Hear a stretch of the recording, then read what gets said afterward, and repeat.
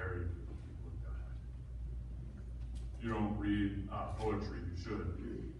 And you should maybe start with Wendell Berry. He is a man of deep, deep faith, and his poetry is it's astounding sometimes. Sometimes I read it and literally I just kind of like, I can't breathe for a second. My breath gets caught because the way he uses words to express his faith is pretty impressive. But not as impressive as this. Jeremiah chapter 2, verses 4 through 13. Hear the word of the Lord, O house of Jacob, and all the families of the house of Israel. Thus says the Lord, what wrong did your ancestors find in me that they went far from me, and went after worthless things and became worthless themselves? They did not say, where is the Lord who brought us up from the land of Egypt, who led us in the wilderness, in a land of deserts and pits, and a land of drought and deep darkness, in a land that no one passes through, where no one lives?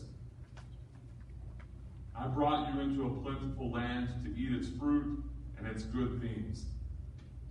But when you entered, you defiled my land and made my heritage an abomination.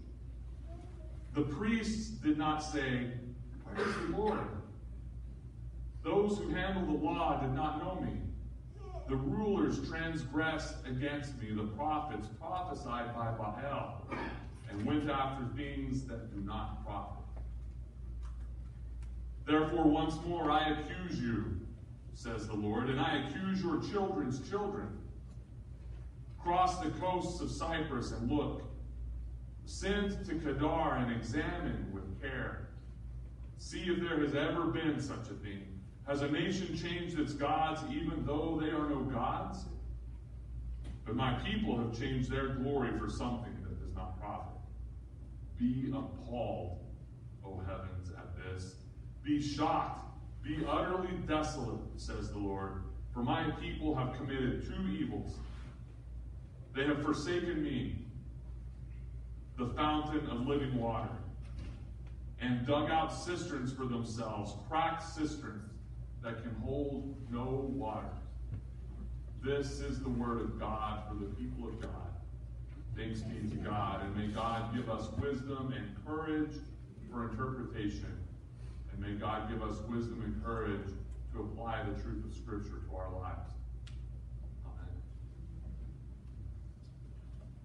Typically, in a book of prophecy, the prophet will sometimes, in different books it happens in different ways, but typically what will happen in the Bible, if you're reading through the prophecy, is you will see the charges.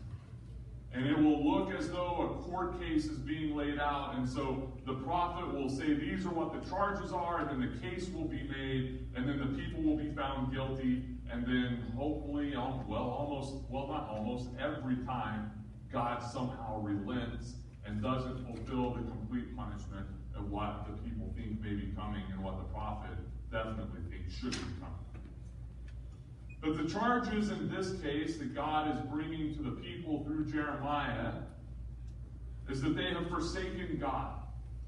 They have forgotten who God is. It's as if God doesn't exist. And so the prophet says, they don't say, where is God, the one who led us through the desert out of slavery and led us across this land of pits where no one survives, but God led us across that place where we survived. They have forgotten. And why have they forgotten? Well, for one reason, the priests stopped pointing God out to people when they see God. And the other reason is the scribes, the ones who write down the words of God, have mishandled that truth. And then lastly, the prophets, the people who speak on God's behalf, are no longer prophesying in the name of God, but they're prophesying in the name of Baal, this ancient god of fertility. And so they're prophesying, the prophets are majoring in minors. They're telling people, if you'll do these things, it will rain more. And if it rains more, your crops will produce more. And if the crops produce more, you'll have more stuff. They went after worthless things and became worthless themselves. It rings of the words of Ecclesiastes that you may have heard before. Vanity of vanity, all is vanity. And that word vanity in Hebrew is translated very literally into vapor. Vapor of vapor, it's all vapor. What these people did is they forgot who God is because they forgot to look for God and they forgot to tell the stories of God. And in the process, they lost who they are as a people and they started going after vanity. They started going after things. They started going after wealth. They started going after power. They started going after all of the things that you can hold for a moment, but they end up disappearing, and then you're left with nothing. And in the process, they lost who they were and were no longer the people of God. They no longer were the community of God. In ancient times, where Jeremiah was prophesying was the desert. We know what that's like. And it was a high desert. We know what that's like also. But this particular desert, even now, gets about 1 inch to 1.5 inches of rain on average. But every 10 or 15 years, they'll go through a drought where they don't get any measurable rainfall in a 12-month period. Can you imagine? And people live there. And in ancient times, people lived in those regions. And what would happen is they would dig out cisterns, a hole in the ground that could catch the water. And there's still an ancient cistern that is thousands and thousands of years old to this day. It's the one where Elijah had his duel with the prophets of Baal. Do you know that story? Elijah's standing there and the prophets of Baal are standing there and they're saying, like, whose God is more powerful? And they're standing by this particular cistern that you can go to this day.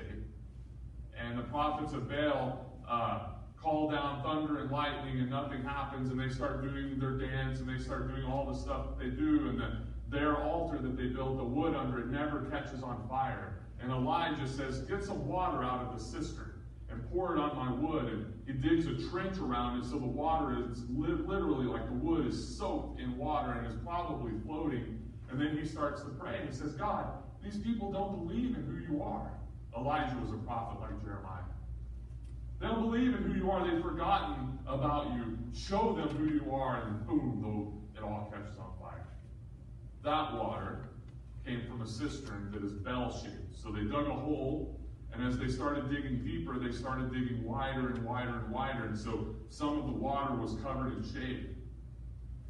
What would happen when they first started building cisterns is they would go to get water one morning and there would be no water left for them or their neighbors or the traveling people that came through.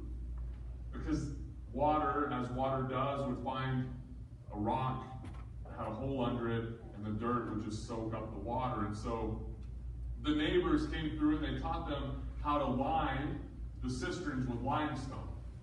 And so you can see to this day ancient cisterns that have still the remnants of limestone on the bottom of them and on the sides of them and on the roofs of them, the top of the bell shape, so that the water wouldn't leach into the ground and it would hold. When it would rain, the water would start to fill the cistern. And then they would have water for themselves and water for their neighbors and water for the travelers who were coming through. Because the ancient people of Israel were to welcome in their neighbors and offer to them living water.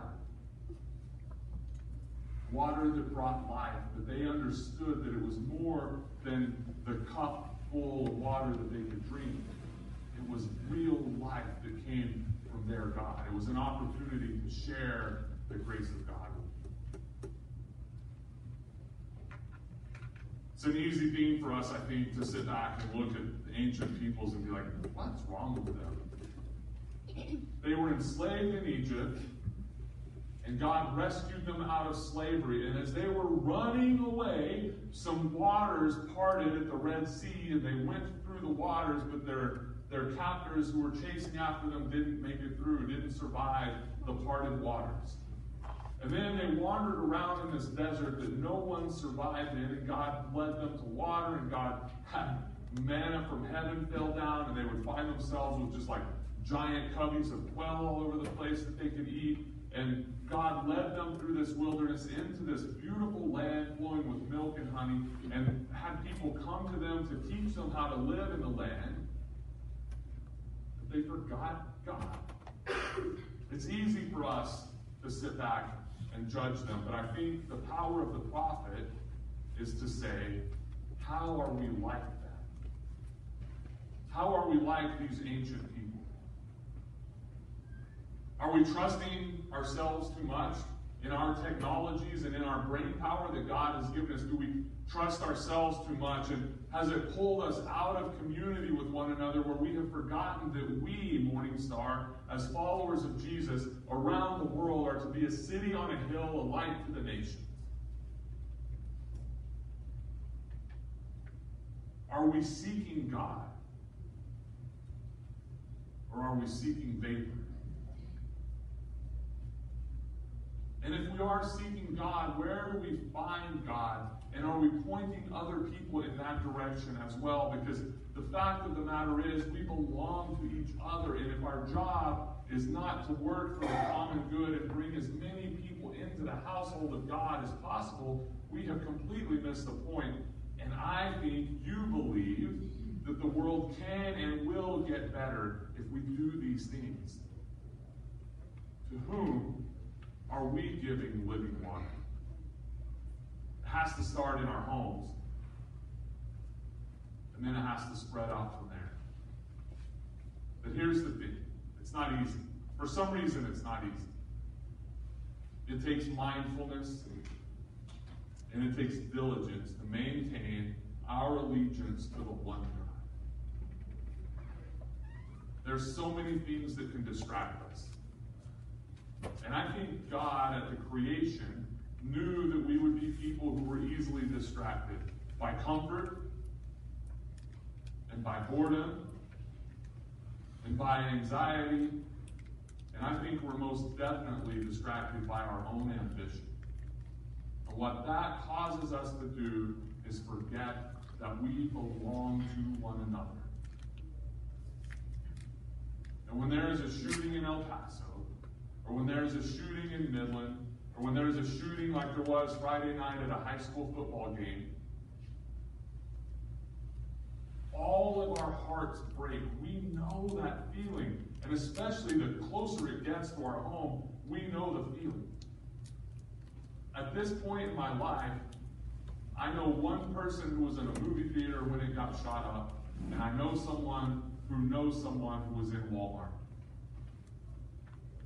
And I talked to a youth pastor in Midland, Texas yesterday who knows people who were driving past that gold car as shots were being fired out. That was my understanding. They were waiting on names of people they knew to come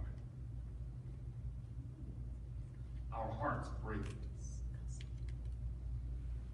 because we know the truth that we belong to one another. But we're cracked cisterns. We've dug out these cisterns for ourselves, and we've tried to line the walls with whatever we could line them with so that we can have enough to drink for ourselves. But we need one another to be able to fix the cracks in ourselves. It's not on the screen. On your worship bulletin, grab a worship bulletin.